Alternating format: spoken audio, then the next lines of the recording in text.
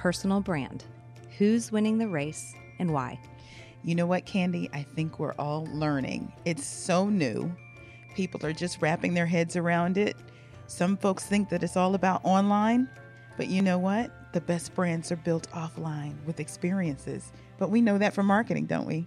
Welcome to Back of Napkin, the podcast created in honor of that great tradition of big ideas doodled on little pieces of paper, where we here at Fleischman Hillard are passing a napkin to top marketing leaders who will sketch out what's on their minds about the topics that are on ours. We all know brands have their own personalities. Geico's sense of humor, Hallmark's warmth and honesty, Nike's inspirational competitor. And we marketers work really hard to protect and nurture them. But what about our personal brands? Yours and mine. You think we'd spend a lot of time on that, right? But do we? And if we're not, how is that hurting our personal and professional lives? To answer those questions is executive coach and award-winning marketer L. Michelle Smith. Michelle, welcome. Hey, Candy. Hi. It's good to be here. Thanks for having me. I'm happy you're here. So, Michelle, first of all, a quick intro about you for our listeners. For much of your career, you've been an integrated marketer and an award-winning communicator at global agencies, and most recently, a Fortune 10 tech, telecom, and media company, where, of course, we met. Right. But you're also a serial entrepreneur. You ran your own agency for about a decade, and now you're rocking it as a professional executive and business coach, helping corporate professionals in the workplace crush their career goals and tap into the transformational leaders inside of them. And it's what's inside of them or someone's personal brand that we'll be discussing today. So, our personal brand. Mm-hmm. Tell us what that really means in a general sense. Like, are we born with it? Can we change it? What do we want to do with it? Well, I think one of the first things to do is level set the difference between reputation and brand. It helps people to really understand what we're talking about. So reputation is PR folks. We deal with that all the time.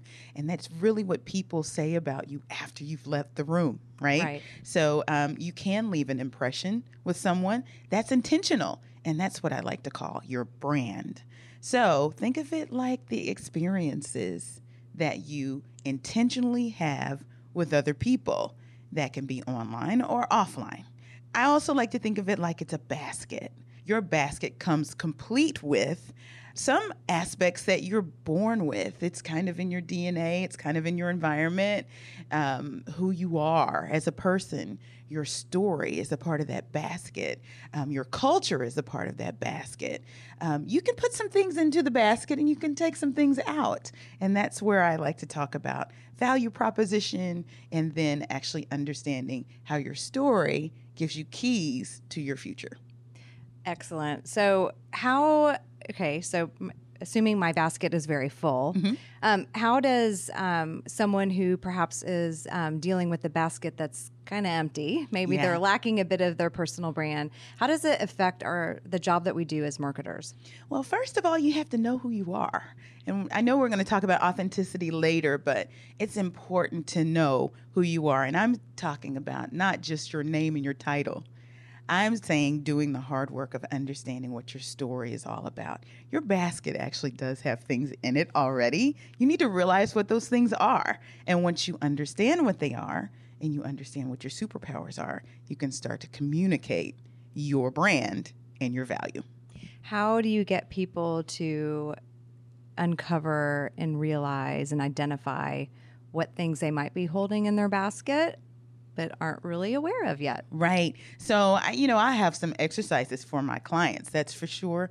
But one thing in general that one of my mentors taught me about this personal storytelling that I'm talking about is understanding what the 10 most significant things are that have happened to you, good and bad, in your life. And what you'll find is that there are literally lessons that you've learned from those instances. You pull from that not just your value, but your leadership platform. That works for people a lot too. But on the flip side, when you think about brands, it's very important to understand what's the narrative, what's the story historically going all the way back to the beginning of when the brand was even birthed to even begin to unlock what's going to come down in the pike in the future. Do the brands we work on become our identity? So as marketers, and maybe even looking into your own career, Sure. was there ever a time that you really felt like you were becoming the brand Oh, yeah. that you were working for? Absolutely. I think, too, especially as PR folks, I think marketers, integrated marketers might feel this way, too. You put the brand first because that's your job, right? And historically, I think that's just the way we've been groomed, to always put the brand first and then stand behind, and let everything unfold for the brand. After all, that's how we were paid, right? Especially as agency people. We were kind of behind the scenes. We weren't trying to put our name out there. I think that is carried over into this digital age. It's very industrial, if you will, of us to think that way. But the digital age is something different, especially where you see research where you really need the people, the human interaction of the employees to begin to shape that brand in ways that you can't do so successfully with just an organic handle, if you will, on social media. So there's research that shows that when companies are just sharing on their organic handles, on their owned handles, that they don't get nearly as much reach.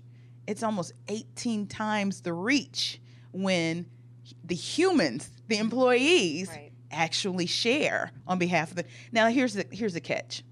You can become that employee advocate that is just woohoo, all about the company all the time, and lose yourself in that and forget that you have social capital and forget that you have social real estate, which I always harp on as being very important to have balance so that you're not just shaping your brand, your big brand, but your personal brand too. So we all identify with big brands. Has that changed in our digital age? You mentioned digital age, so I'm curious how you see that evolving. Oh, well, absolutely. So there was the democratization that happened of the internet, which means that everybody got access, and the big brands came second. Think about Twitter. There were people there before the brands were there. Right. And people's individuality and their individual voice is valued even higher than a brand's voice on digital and social. So it makes sense that this research is showing that these individual voices actually give power to these big brands. Think about the influencer model, right? And influencer marketers. Why are big brands turning to influencers to reach these niche markets? Because they don't have that power. So it's very, very important for us to realize how the digital age has really leveled the playing field for individuals like you and me. Thinking about influencers and what a brand's personality is, what a brand's tone and voice is, how they want to make people feel, how they want to sound. Right. Are they thinking about the humorous brand or a jester brand or an emotional one? Aligning with influencers and looking at them and their individual personal brands, how do you think brands are succeeding in finding the right individuals to now kind of represent them on a larger scale?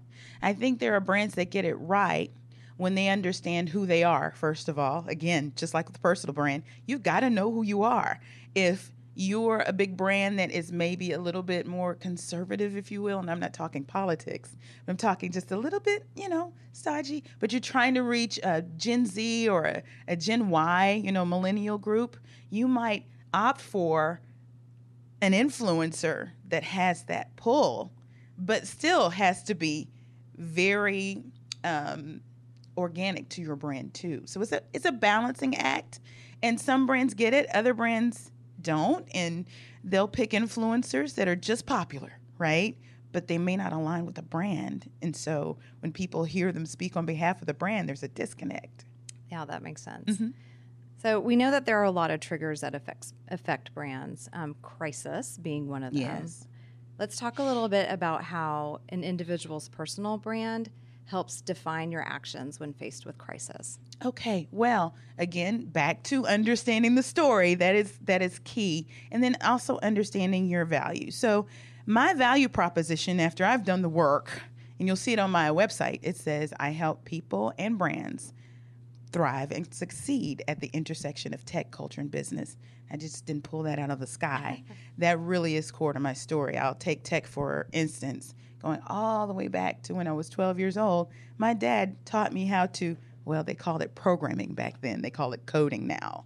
He taught me how to program BASIC, which is like one of the first, second, third generation, early generation programming languages, which is the basis for a lot of things, right? You were an early girl in STEM. Exactly, early girl in STEM. So if you look through my story, there are, little significant points in my life where technology was very important. It makes sense that if you look at my resume and you look at my career, how I would end up at a big STEM company or working for technology companies.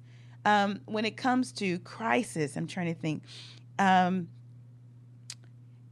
think if you stay true to who you are, and that gets to the authenticity piece of it, you can weather these types of storms, right? But you have to make these deposits in the bank, right?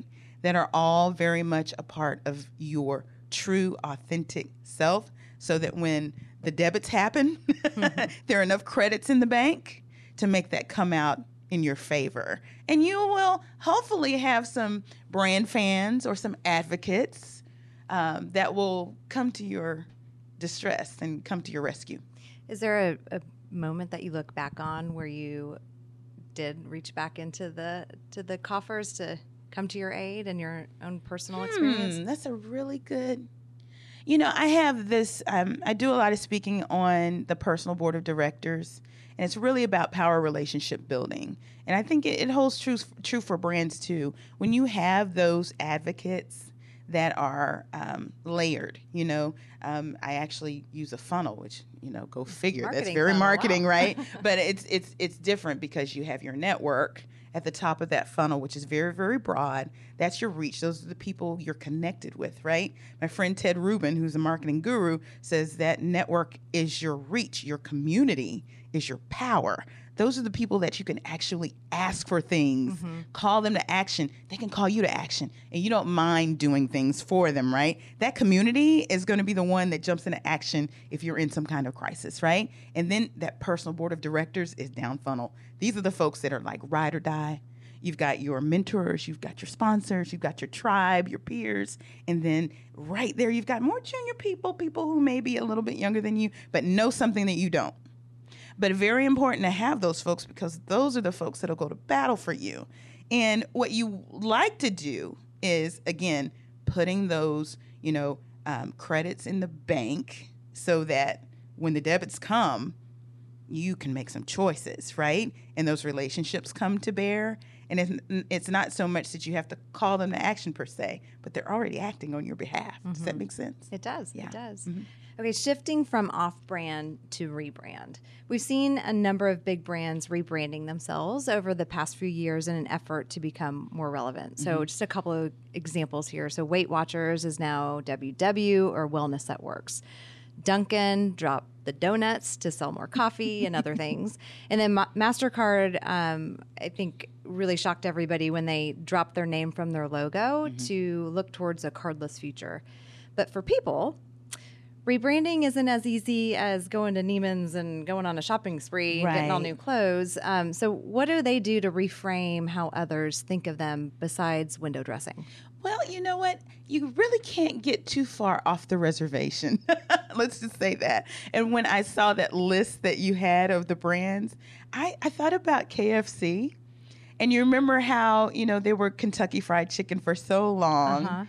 And then they went to KFC because they were like trying to take the fried out. Yes. But at the end of the day, the fried is who they are, right? Same for people, right? At the end of the day, you have to realize who you are. Now, there can be pivots. There can be evolutions. I think I'm a great example of that. And we kind of talked about this before this podcast interview. I didn't shift my career. I've been doing these things all along. And you have to see where you're credible, right? So if I've been, running small businesses and I've been, managing my brand through the corporate structure, whether it's an agency or the Fortune 10, I'm doing the things that I'm claiming I'm selling, right? Right. And I think at the end of the day, that's what MasterCard has to do. Suddenly they can't sell milk. No one will believe them, right? Right. They have to be in They can credit. help you buy milk. Right. They'll help you buy it. So if I were to take that and distill it, it's about knowing your truths, going Yes. back to your roots and understanding those core personality attributes and how they are woven into kind of every step along the journey, right? Absolutely. Well, in marketing, we talk a lot about the needs for brands to authentically connect with audiences. I think authentically or authentic or some version of that word has popped up in almost every conversation Right. that I've had in the Back of Napkin podcast. But it's also a topic that you touch on a lot in your own work. So why this focus on authenticity, and why does it matter so much? I think it's important because people want to deal with people who are real. They don't want to guess. And I guess you can't really talk about authenticity without thinking about the fakery, right? We live in an era of, I don't know what's true. Even when you go online and just search for a news story, is it a real news story? Who's the authentic source? It's important now more than ever that people are able to find people and brands that are real. Now, talk about knowing yourself, but it's also important to understand the room. Does that make sense? Yes. And who you're going to interact with. So I discuss the topic of emotional intelligence quotient. And you know what? Brands can think about this too.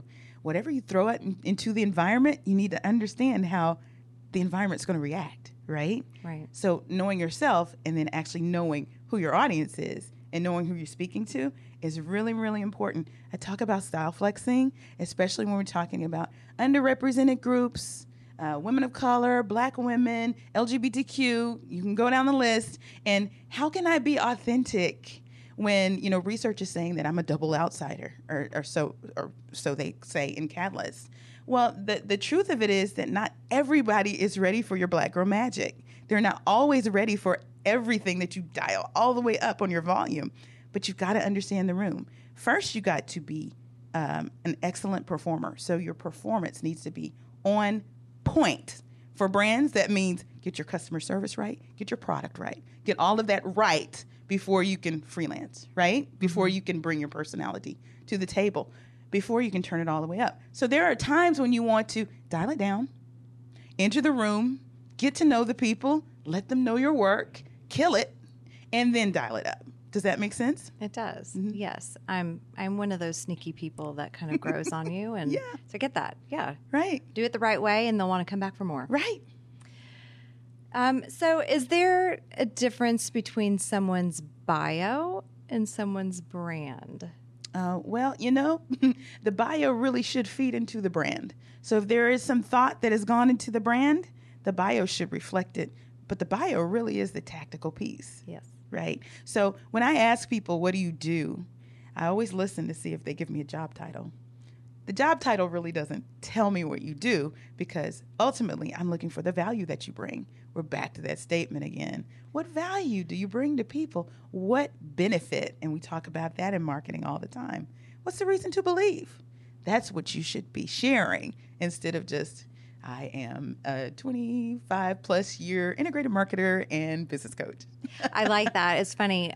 In our industry, oftentimes we ask for folks to contribute their bios Right. for business opportunities or what have you. And I'll get back the list, and it's the bulleted list. And I liken it to, say, a tech company that all they do is offer tech and spec. And really, the consumers don't want to know, well, they care about the tech and specs, but Right. really they want to know what the product is going to What do does it for do for them. me? And so looking at that, that's always my feedback is, that's great. You have done a lot of things, but tell me why I want to work with you. Exactly. Absolutely. And that's going to help you. Here's the thing. If you can't articulate your value, how can you expect someone to do it for you? And they may get you wrong. That's true. And how do you correct them if you don't know? That's true. So just when we think we know a brand or someone, we learn something new about them, good but unexpected.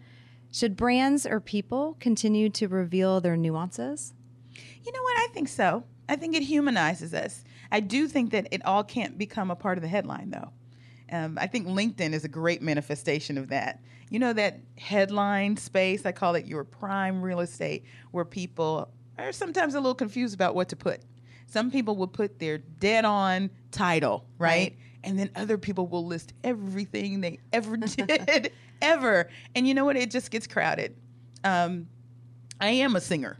We talked about this. I'm on the board of Opera America, but you don't see that in my headline because when I understand who I'm after, who my target is, and how to communicate my value, you know, that's not the first thing I'm going to communicate. But if you peel back the onion, and we are like onions, we have layers, right? We want to have some nuances. So it's kind of a cool thing to find out. Oh, gee, she's on the board of Opera America. Cool. I think that shows much of the texture of who you are and your ability to own a room and to your performance, as you mentioned earlier. Sure. Great performer. And I think that having an understanding and knowledge that, oh, Michelle she's a performance girl. I mean, you get it. Right. So I love knowing that nuance about Well, you. and you know, and I'm an ex-journalist too. I'd say ex-journalists kind of do a little bit of that now, but journalists typically, when they're looking to tell stories about people, they look for that little nugget that they don't think people know about that gives the person, like you said, texture.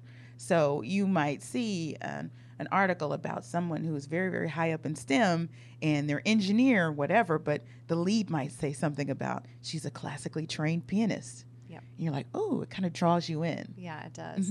Okay, you always hear this one. We like to personify brands. So we say, oh, if this brand was a person, they would be Right. XYZ. So let's flip it. Michelle, if you were a brand, what brand would you be? Oh, wow. That's interesting. You know what? I would, to some degree, I can relate to Nordstrom's because they're known for good customer service. Yes. And at the core of what I do is helping people. And whether it is about, you know, helping you crush your goals, you know, in your corporate journey or helping you to scale up in business, it really is about helping that person and watching them smile when they reach their goals. So I think Nordstrom jumps out at me in that way. I like that as an answer for you. Good. It was really off the cuff. When we think about brands, we often talk about a brand's voice or a brand's personality. We talk about even their archetypes. So, you know, you might say that's your character, your substance, and your style, right? Right. So talk to me about your executive presence online and off and how character, substance, and style are so core to that. Yeah. Okay. Well, first of all, let's demystify it because a lot of people think it's some kind of little magic that people either have or they don't have. Everyone can have executive presence, and it really is about how you fill a room.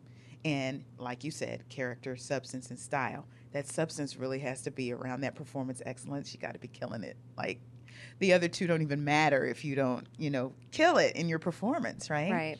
But the character really is about your integrity and what people know to be true about you, and honesty, those things that people actually will, you know, respect. And then style, of course, that goes from personality to work style to what have you. So how you manifest those experiences offline, I really do harp on the offline experiences. Your one-on-one interactions with people, how you handle a meeting, you know, all the way to, you know, are you accessible, you know, throughout the day? If somebody sees you in the break room, do they do a Miranda Priestley and not give you eye contact and, you know, scoot off the elevator? Or are you accessible, you know, and friendly and warm? That's when you can start to amplify things online. I think one of the things that I've seen recently is that very, very high up officers or leaders in companies finally get to, you know, a very, you know, admirable place in their career, and suddenly they want to have an online presence, but they haven't catered to and personified themselves in a good way with people one-to-one. And then they wonder why people aren't following them, or they don't understand why their content isn't getting shared. And the fact is that the rock stars that we see out there that are corporate executives are the types of people that people think are warm and accessible, and they just love them offline. So when they show up online, by George, they want to follow them. That goes back to your authenticity, right? Yes. So you know, the some of the executives that have kind of been living on an island and all of a sudden want to get to the mainland, Right. they're not connecting. Right. And it's because probably the more junior folks that they're not dealing with in the hallway are the ones that are pretty much all over the internet. What advice would you have for someone who has done a poor job of connecting in their offline experience? How do you go about kind of breaking down those walls and building up some relationships that will strengthen your online Right. presence? You know, that's a tough one because so many folks are still stuck in the old way. I talk about the industrialized way. We're in this digital economy, and part of that is understanding that your personal brand online and offline is one straight line. It's one straight line. Your professional, some people would like to say that they have a professional brand and they have a personal brand. It's all one thing. Newsflash, right? It's all one thing. Right. So what we have to do is kind of work on the personality that they bring to the office every day. And that's hard work for someone who's, made it through the ranks and this has been okay. All of a sudden, it's not. And so I need to actually show up in town and touch the people. That's a big deal, you know, to suddenly go from, Well, that's work. It yeah, takes you work. only see me on telepresence to I'm actually touching the people. It's a mindset shift, and you have to walk it out. Yeah, that makes sense. Well, Michelle, thank you so much for joining me today. But before we go, I wanted to make sure that you got to give a plug for our listeners to let them know how to Sure. find you. Absolutely. So I'm online. My website is lmichellesmith.com. On Instagram and Twitter, I'm lmichellespeaks. And on LinkedIn, I'm in/lmichellesmith. Until next time, I'm Candace Peterson, Global Managing Director of Brand and Consumer Marketing at Fleischman Hillard. Be sure to check out episode notes for links mentioned in this edition of Back of Napkin. Thanks for listening. Nike and Hallmark are clients of Fleischman Hillard. This has been a production of Fleischman Hillard, a global public relations and marketing agency serving the world's top brands. For more information about this podcast and to listen to previous episodes, visit FleischmanHillard.com/brand-marketing.